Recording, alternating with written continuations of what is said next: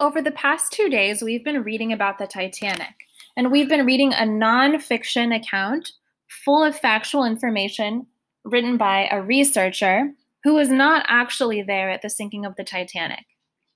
Today, we're going to read a historical fiction story that is based on true events. This historical fiction account is based on the true life of a 17-year-old boy who survived the sinking of the Titanic. As you're listening, be thinking about how we learn differently from these two genres.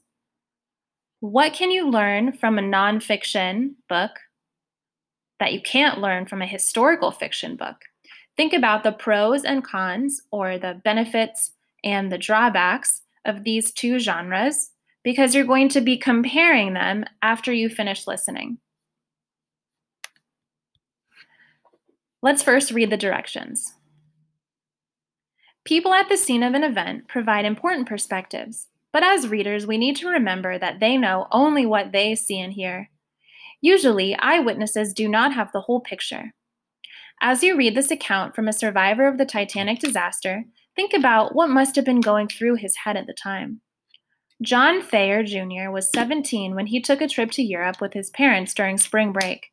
It was his last year in high school, and his father had mapped out John's future in banking.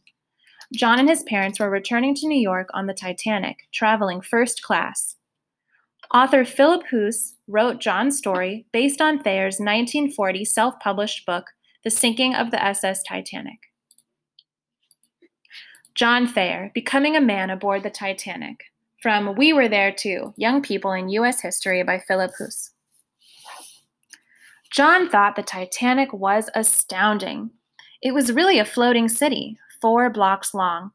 You could work out in the gymnasium, take steam baths, or lounge around the pool. There were shops everywhere. Even the barber shops sold flags from around the world. As a first-class passenger, John could go anywhere and talk to anyone he wanted to, even the ship's owner.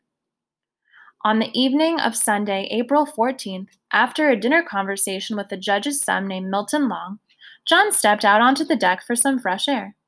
He later wrote, "There was no moon, and I have never seen the stars shine brighter. They sparkled like cut diamonds. It was the kind of night that made one glad to be alive." Yawning, he went down to his stateroom, said good night to his parents, and slipped on his pajamas. He was about to climb into bed when he felt the ship sway very slightly. He wrote, "If I had had a brimful of glass of water in my hand, not a drop would have been spilled." The engine stopped and then started again, and he heard voices outside his door. He put on his overcoat and went to the deck to see what was happening. There were chunks of ice scattered about. A crew member told him that they had struck an iceberg. The deck seemed to be tilting a little to the right. A few minutes later, John passed the ship's designer, Thomas Andrews, in a corridor. Shaken, Andrews told John he didn't think the ship could float for more than an hour. John's heart began to race.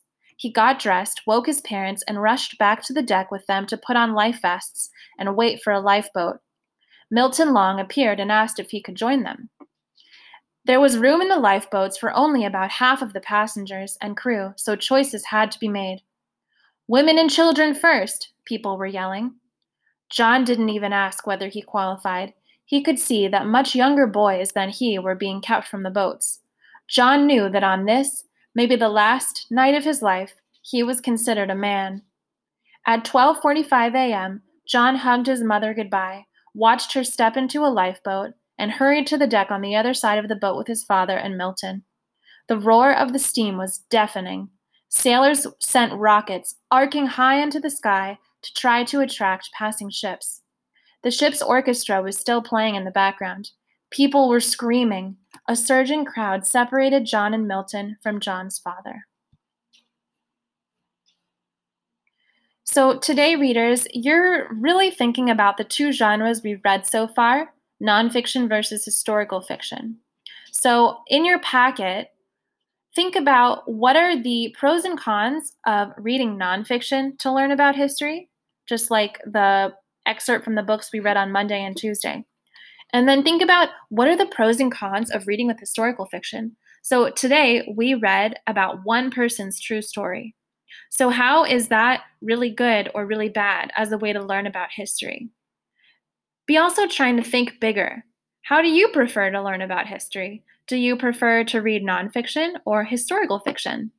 We'll talk about this later today.